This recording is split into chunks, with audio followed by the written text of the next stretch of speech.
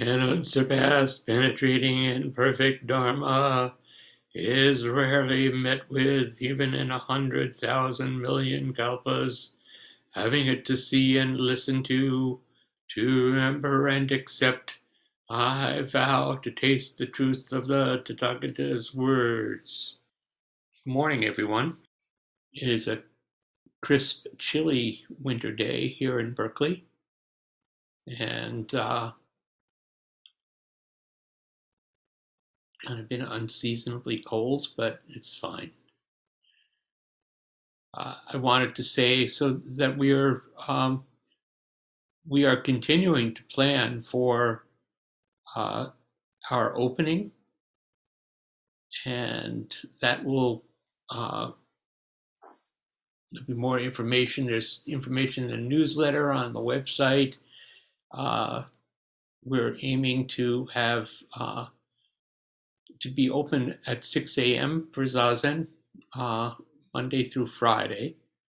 Uh, the Saturday schedule will remain as it is, and the Monday schedule we will continue to have the Way Seeking Mind talks and open discussion at 8 o'clock after 7:30 Zazen, and Monday the 6th we're going to have an open discussion so we can talk about the details of how we're going to do this. But it's exciting. It's exciting that we're going to actually be able to have face-to-face zazen and welcome people back into the Zendo with precautions. So I just wanted to let you know if this is news to you or remind you that this is happening. So let's take a breath, find your posture, feel your feet on the ground.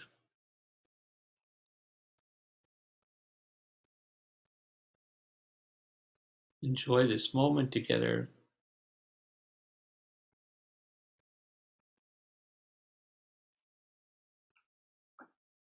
So my subject today is what is happiness?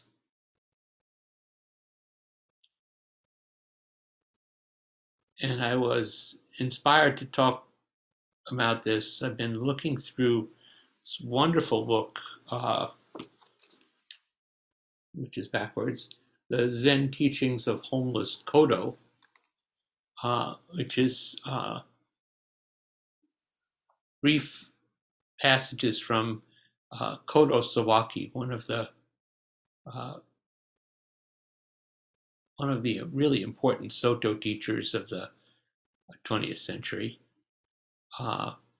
And this book is it's a lovely book. It has his comments, and then it has commentary by his direct student Kocho Uchiyama Roshi, and also by Uchiyama Roshi's student Shohaku Okumura Roshi. And so you get these wonderful layers of comment. And I'll talk more about Sawaki Kodo in future talks, and how there's an intertwining of lineages from Sawaki Kodo, also an intertwining with Suzuki Roshi, and an intertwining with Katagiri Roshi. All of these threads kind of weave together into the fabric of our style of Soto Zen. And it bears some further explication and exploration. So we'll do that in the future. I wanted to begin with two quotations from some Sawaki Roshi, and then a story from my own life. So the first, these two are from the book. He says, once a horse and a cat had a discussion about what happiness is. I hear that they could not reach a conclusion. So just let that one settle a moment. Once a horse and a cat had a discussion about what happiness is. I hear they couldn't reach a conclusion.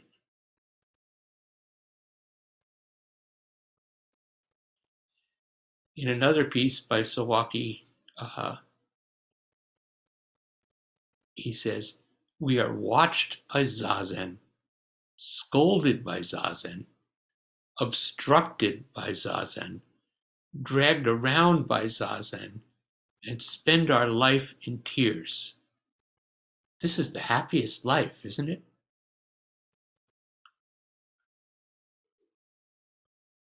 We are watched by Zazen, scolded by Zazen, obstructed by Zazen, dragged around by Zazen, and spend our life in tears. This is the happiest life, isn't it?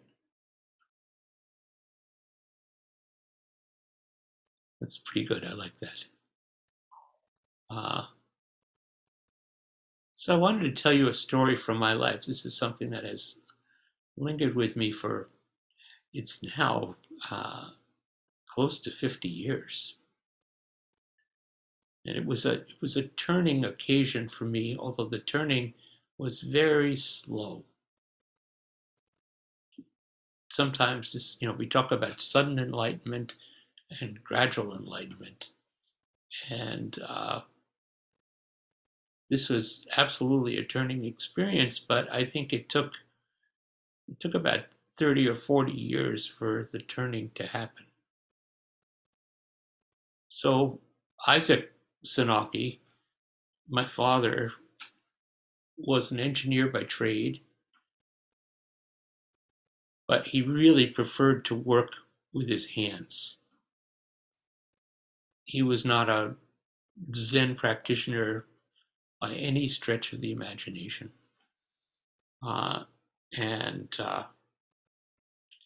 he did tell me that if he had another chance to go around in life, rather than being an engineer, he would have liked to have been just what we called a grease monkey. Someone who was up to his elbows in machinery, because that's what really interested him. As a child, I watched him really carefully, as children do, and he was a kind man, and in small ways, he was always helping those around him. Just being a friend, he would just immediately jump in to help them fix a car or a boat, and he had a sense of ease in his body, a comfort with himself that at least I sensed. I never knew him to cultivate any kind of spirituality, certainly not the secular Judaism of his birth or anything else. But as I said, he was comfortable in his skin. He was down to earth. He was very much at home on the water. And I knew him to be a master sailor in any kind of seas or weather, and several times in danger. I remember him being cool and saving us from near disaster. That said, our relationship was pretty difficult.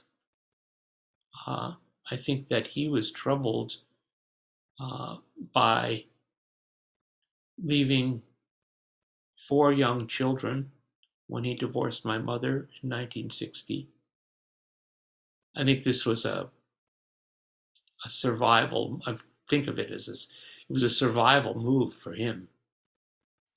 And even then, I understood that for his sake, but really, I lost a father's necessary presence.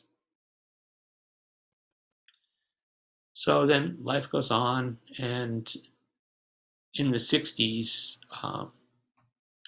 my values, my activities, the length of my hair, and other aspects of appearance, which were in line with the times, I think they made him really uncomfortable, and he was frightened for my sake, perhaps, and puzzled.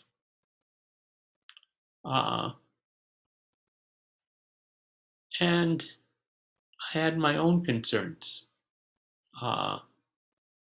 My interests, literary, political, musical, were really compelling, and I've had many good friends. Actually, many of them are still my friends.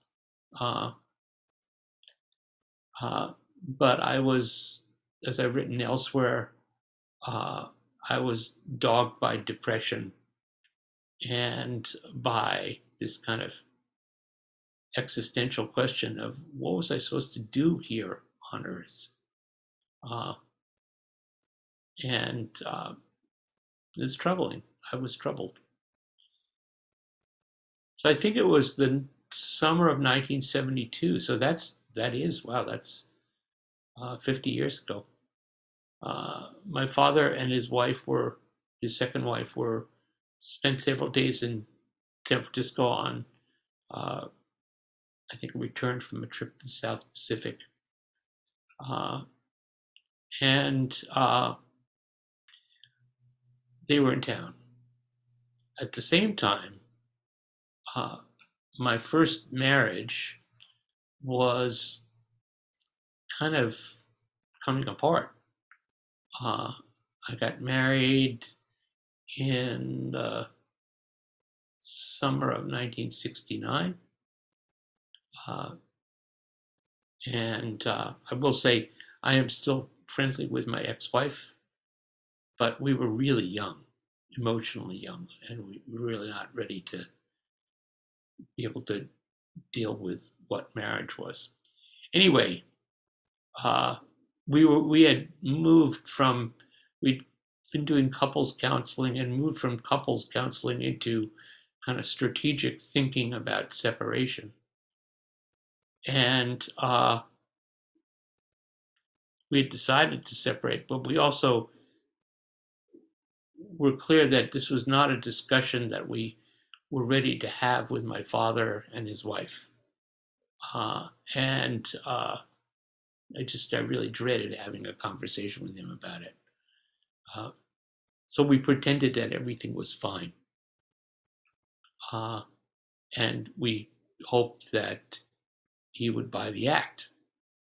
I don't think we were very good at it.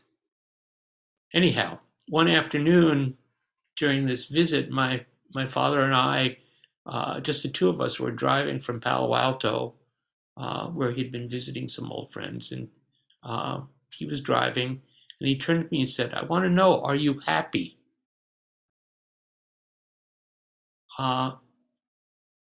And that was just an impossible question. The question made me angry. It stung. And it stung because I had no answer, and also because the answer was no.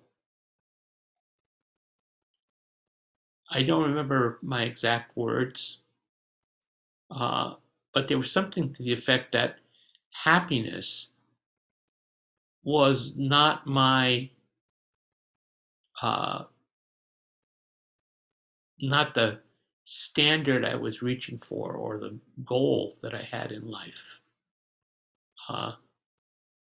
Being happy, I think I told him something like, being happy is not important to me. I want to be of use. That's how I want to live. And that's kind of where the conversation stopped. And, there was, it ended up being further painful estrangement, but there's no need to talk about that. But his question has lingered with me for all these years. Are you happy? And the impact of that question was not sudden, as I said. The turning came really slowly. And I came to understand that was a really important question. Really good question. And it was a question that was motivated by love on his part and concern.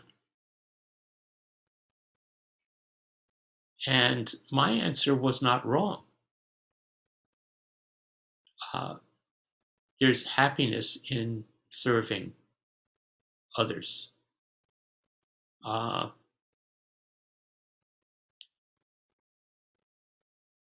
And the fact is, if that service is without a kind of joy or determination, then usually it's marked by grim determination. And actually, that's part of what gets transmitted. So there's, it's a shadow side of even the wish to be of use. And if utility is missing from happiness, then, we can fall into a kind of soft-focused narcissism. Unfortunately, I have figured this out for myself. I'm not sure my father could have articulated how this all fit together, but I am deeply grateful for that question because it's really a leading question.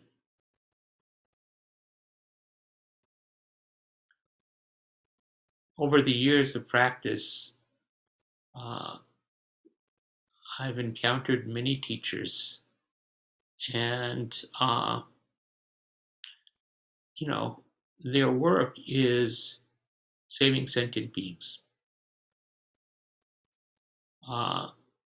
And many of them, or certainly the ones that I respond to, have a kind of joy or lightness in what they do. And they transmit that to those they encounter. Sojun certainly did. It's clear to me that Suzuki Roshi did. I feel that from other teachers I've had the opportunity to meet with. I'm thinking at Blanche in our lineage, Blanche Hartman, Shoto Harada, Robert Aitken, Mahagosananda, just almost every teacher has some of this happiness as a light inside them. And we can learn from that. We can become like that. They take what they do seriously. I think Sojun certainly took his practice and his work as a teacher very seriously, but he didn't take himself seriously. if you listen to Suzuki Roshi's tapes or listen to Sojin's tapes, they're always interrupted by their own laughter. They are amused at what is arising even within themselves. They laugh a lot. So,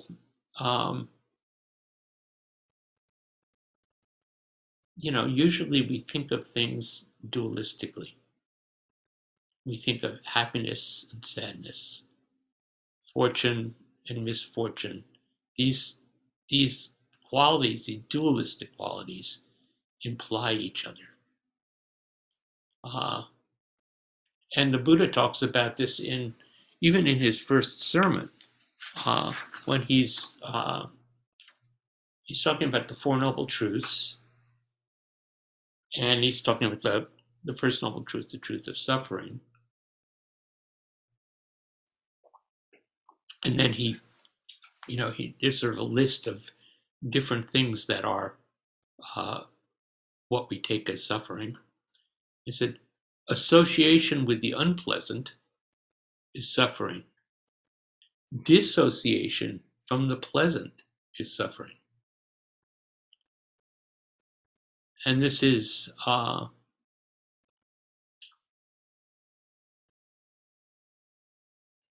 one of the circumstances of life. Suzuki Roshi says, everyone seeks true happiness, but happiness cannot be true happiness if it is not followed by composure. I think it means if it's not including composure. He said, usually happiness does not stay long. Sometimes we would rather not have it because happiness is usually followed by sorrow. And this is what we often experience in everyday life. So this is the sorrow that follows happiness is the dissociation with what is pleasant. And it can be very simple. It's not just that sorrow follows happiness, it's just that what we ordinarily call happiness is not permanent. It's impermanent. It's going to move. And so, no, wait, I want to hold on to that. That feels really good. I want to stay here, but we don't.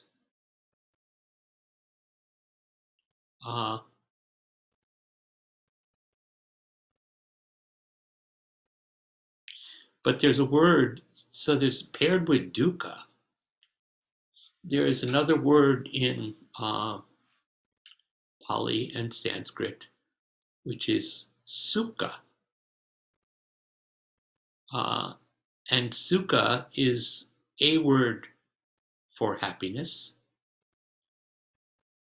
but it's a happiness that is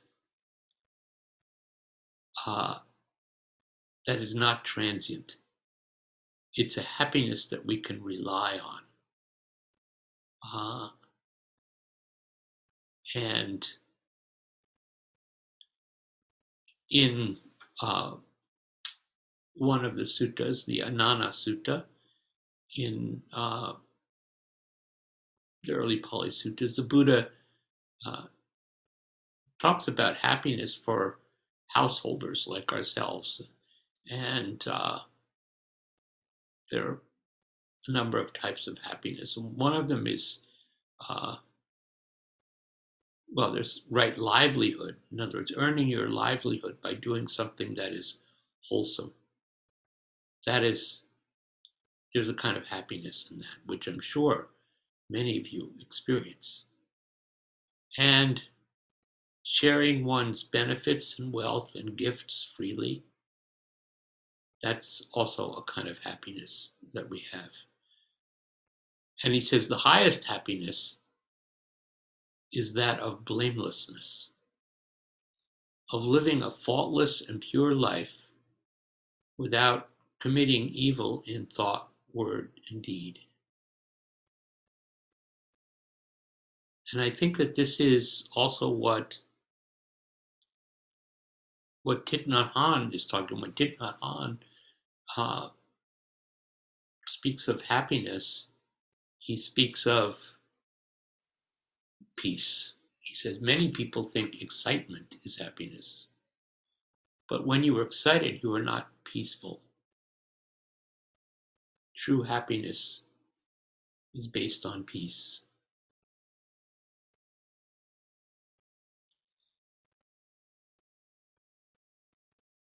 And we also come back, as we always do in this practice that we have, which is, you might call it the cult of Dogen, but Dogen is pretty good.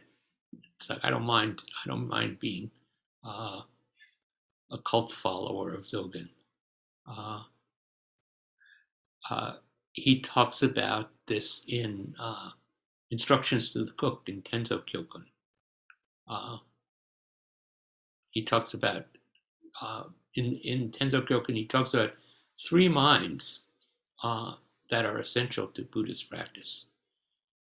There's parental mind, the care that a parent takes for a child, to develop that for ourselves, to develop that mind so that we use that when we encounter anyone. Big mind, which is what Suzuki Roshi was speaking of all the time. The mind that includes everything, and joyful mind. And Dogen writes, joyful mind is our spirit of happiness. We are fortunate to be able to be born as human beings and to prepare food we can offer to the three treasures. Is this not of great karmic significance? Therefore, we should be very happy. So if we're lucky, and I think many of us have had this experience, we encounter teachers who have this joyful mind, who turn towards the circumstances of life with a bright spirit. And it's true that these seeds of joy are in each of us.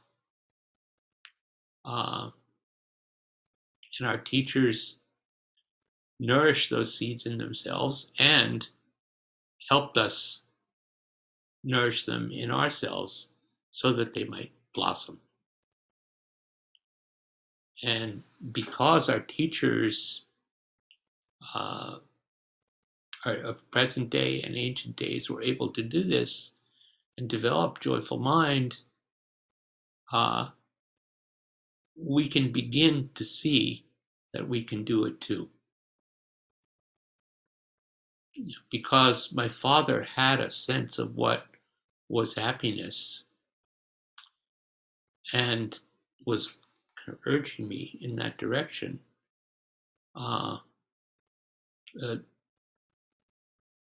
very slowly, because I'm a slow horse, I could come to see it myself.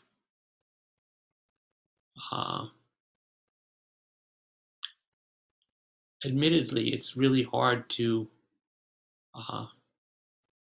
It's easy to lose sight of joy these days. All of a sudden there's a terrible war in Ukraine. There's terrible things going on all over the world and in our own country.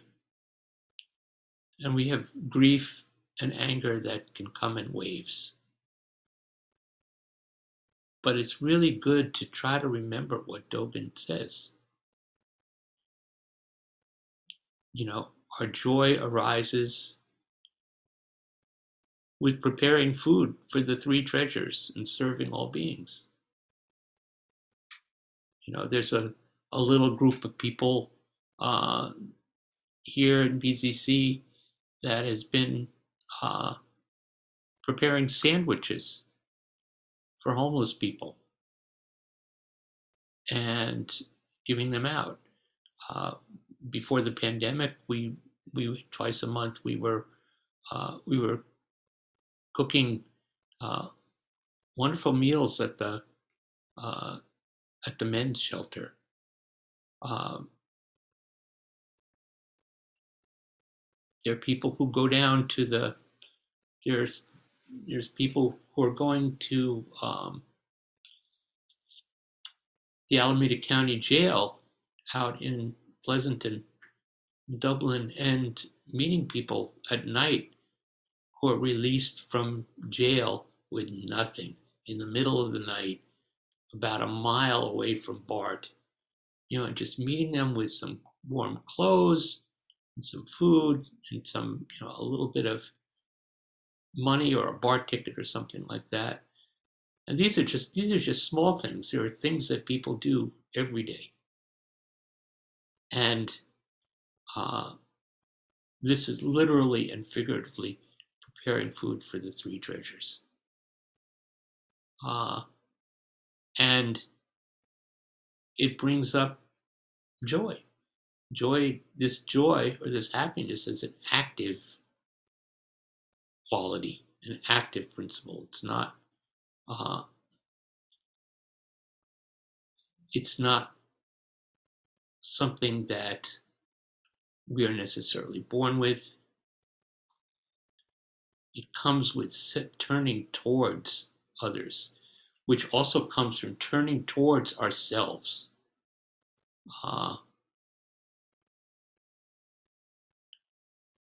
Turn towards ourselves. This is the practice of Zazen. And I think that for me, it's the practice of Zazen that has been the motor that's allowed me to turn from some pretty dark places of frustration, places of feeling not capable of doing something. So, it's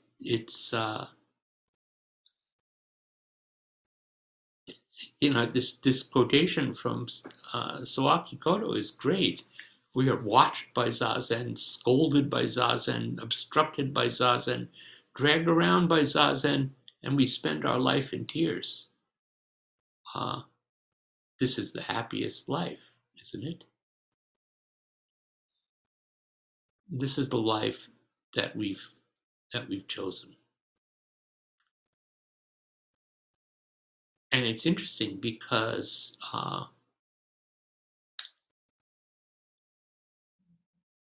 Uchiyama's comment on Sawaki Koto says, we practice in the midst of delusion without knowing whether we are to fall into hell or to be born in the Pure Land. And this is, in some mysterious way, this is our happiness.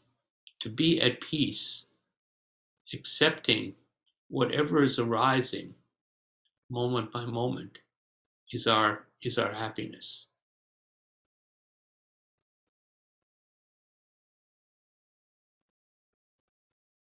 Okumura Roshi comments on the comment by saying, we cannot expect any ecstasy greater than right here, right now, our everyday lives. And this is really the Soto perspective. And if we can accept our circumstance, then we can be happy. A friend of mine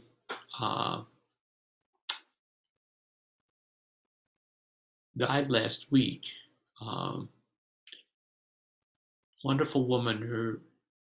Her name is Paula Green, and she was a Buddhist activist who did Buddhist trainings all around the world. And she was one of the people that I met immediately when I came to Buddhist Peace Fellowship.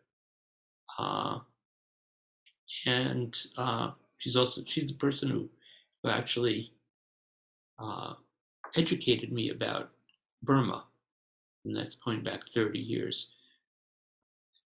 And it seems that she had had lung cancer uh, and had one lung removed and did fine for quite a number of years. And then the cancer returned in the other lung.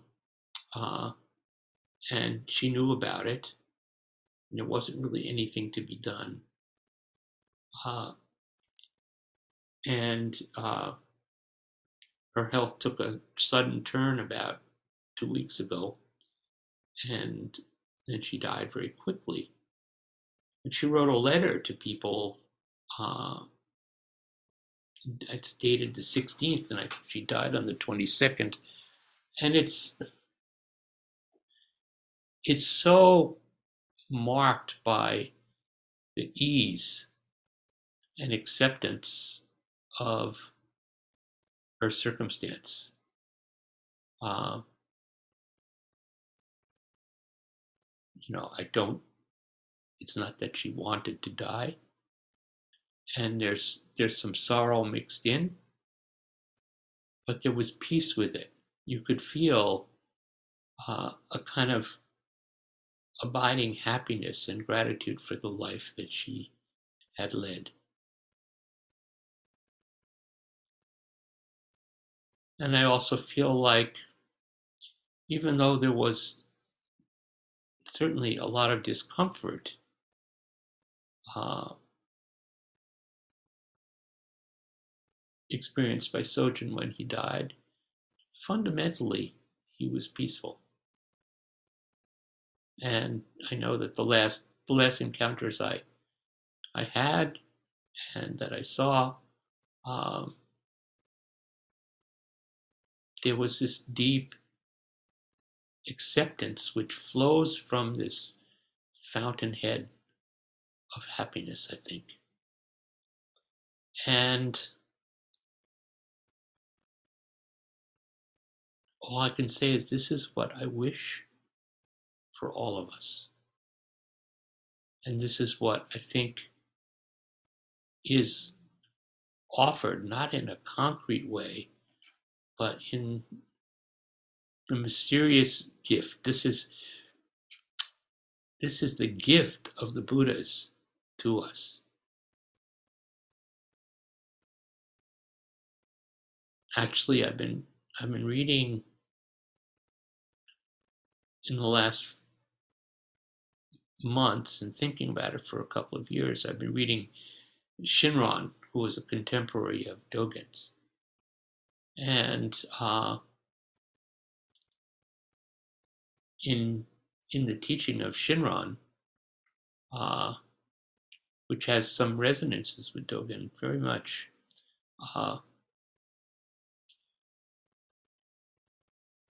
The practice is the recitation of the name of Amida Buddha. Namo Amida Butsu, Namo Amida Butsu, Namo Amida Butsu. And this recitation is not a recitation of practice. It's not a practice. It's not a practice of recitation. It's with one sincere expression of refuge in Amida Buddha, then in faith we are born in the Pure Land, and every subsequent repetition which falls on our breath is an expression of gratitude. Very much as we frame the idea of practice enlightenment in Dogen's school, that we don't practice to become enlightened.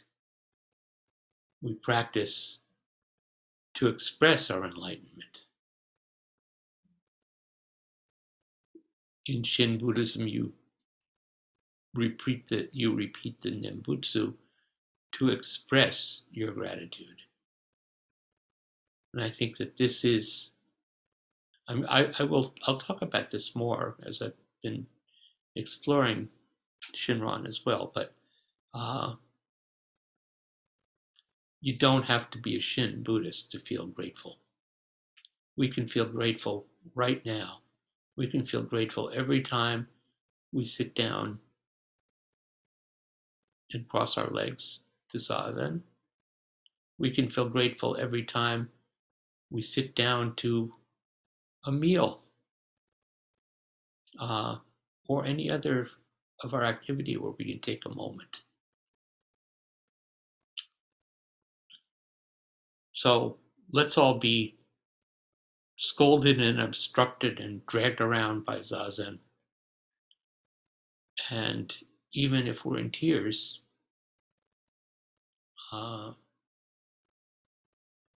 as we've heard in years past, don't worry, be happy.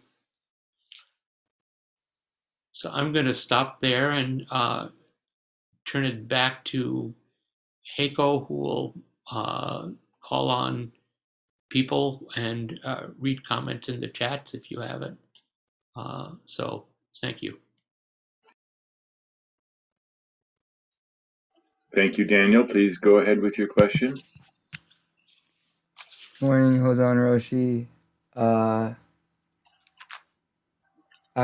You mentioned about Sukha relying on, and it brought up Bodhisattva relies on Prajna Paramita. So is there a relationship between Prajna Paramita and happiness? That's a really good question. I think that to me that the obvious answer is yes. That to be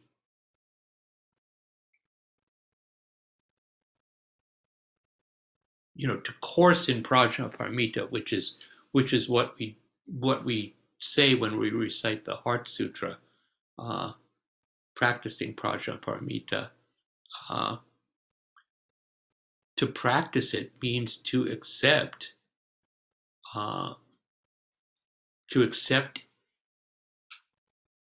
impermanence, non-self, and certainly circumstances both of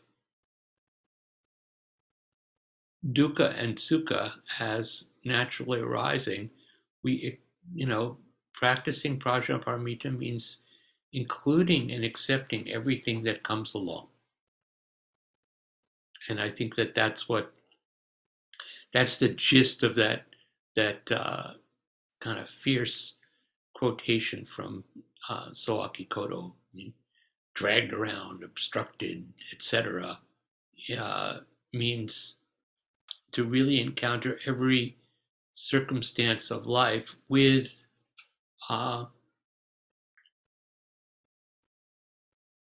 not even necessarily with equanimity.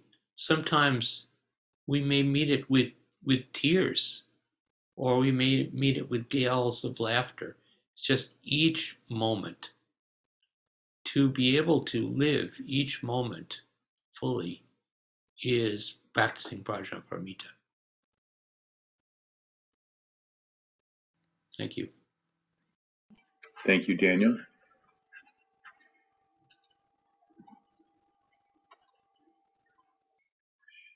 Hozan Roshi, I'm going to call on myself and ask the question, when happiness is absent and blame is everywhere, how do we escape the latter and find return to happiness? Yeah, that's really hard. I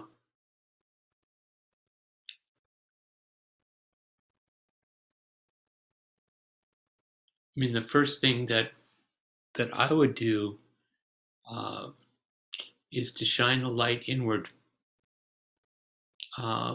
there's no one else responsible for my state of mind but me. If I'm feeling blame, there might be, certainly there can be some kind of catalyst. There can be even injustice. But, as it says, I think in the early verses of the Dhammapada, we are the owners of our minds. So anger is not inappropriate, but it's just an energy, and sometimes it can be useful and cleansing. But blame is corrosive, and it first of all corrodes oneself, and then others feel it, and it has a toxicity. People don't.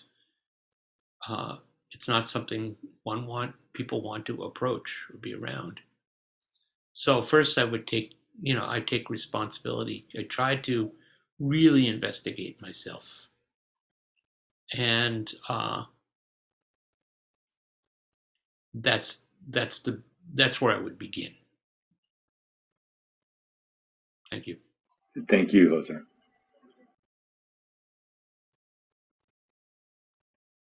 We have a question from Kurt. Please go ahead, Kurt. Hi, Kurt. Yeah, hi, Hosan. Thank you for the interesting talk. That when you asked, said that question about your father asking you whether you were happy or not, I kind of asked myself, and then I thought, no. And then I kind of thought, yes. And then I thought, I don't even know what happiness is.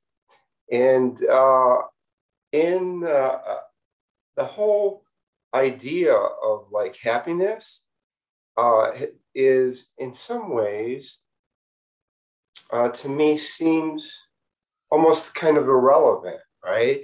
And which is kind of odd, but I work in the field of psychology, and there's like a lot of emphasis in positive psychology and sort of seeking happiness and doing little things like little activities.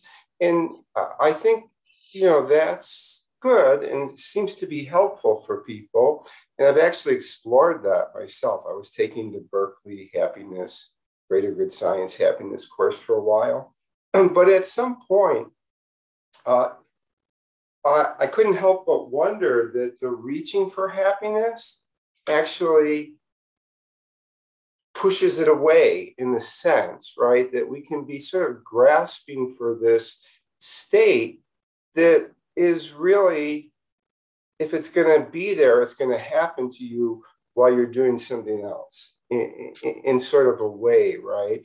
And I think back to something that occurred to me, and I don't know what you think about this, but it kind of fits what you were saying. I remember years ago taking a philosophy class, and I guess the Aristotelian view of happiness is that happiness is an activity of the soul in accordance with virtue. So it isn't sort of like the hedonic, I'm going to be feeling a certain way. It's an expression of yourself, right? Of your soul. It's done in a virtuous way. It's an activity, I guess. And sometimes that activity could be really sad and uncomfortable. And sometimes it could be joyous. But anyways, just your thoughts on that. Yeah, well, thank you. So I think that what we focus on in this practice is activity.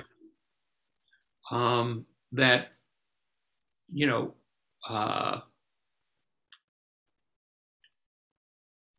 enlightenment is an activity.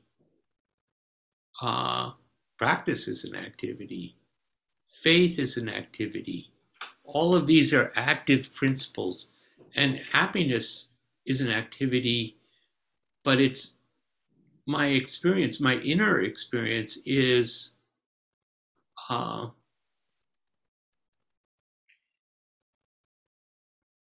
think it's been about removing internal barriers, or actually allowing internal barriers to fall away.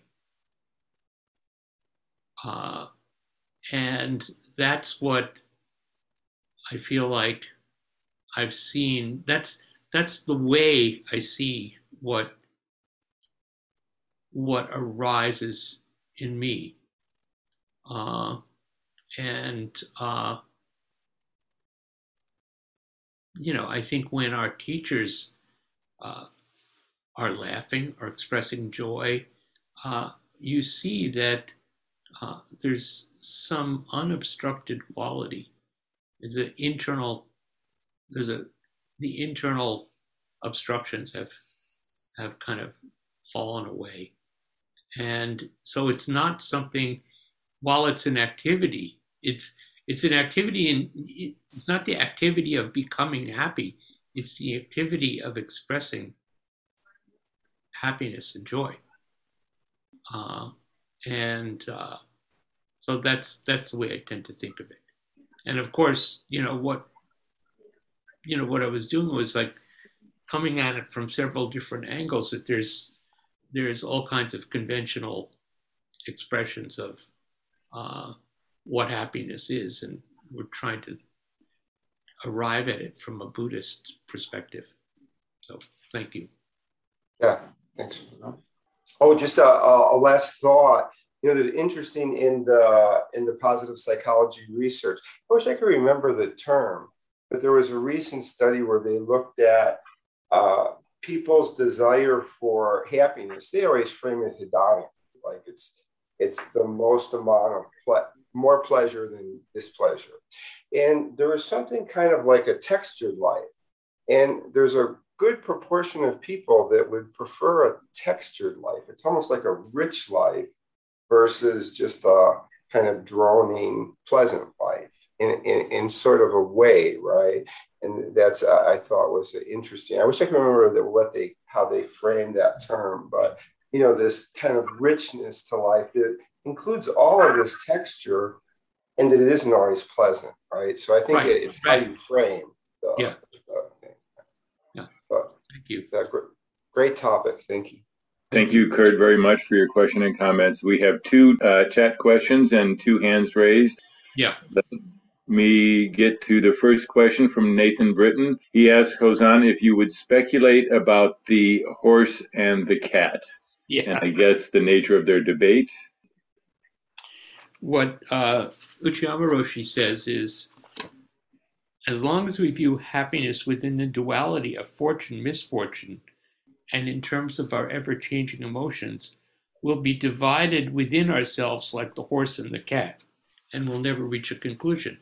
I mean, the thing is that the horse and the cat have very different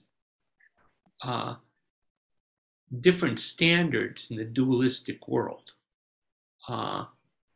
And so does each of us. But we're talking about a kind of happiness that is that transcends the dualistic world. And both a horse and a cat, if you could actually reason with them, you would know that you would look for the circumstances in which they are at ease, and that would be where they might agree, instead of kind of the various particular things they might want. Thank you, Hozan. Thank you, Nathan. Carol Paul asks, is happiness the same as joyfulness? What is the difference? I don't know. I don't know what the difference is. No, there's a difference, but yeah, joy is. I'm sorry? Oh.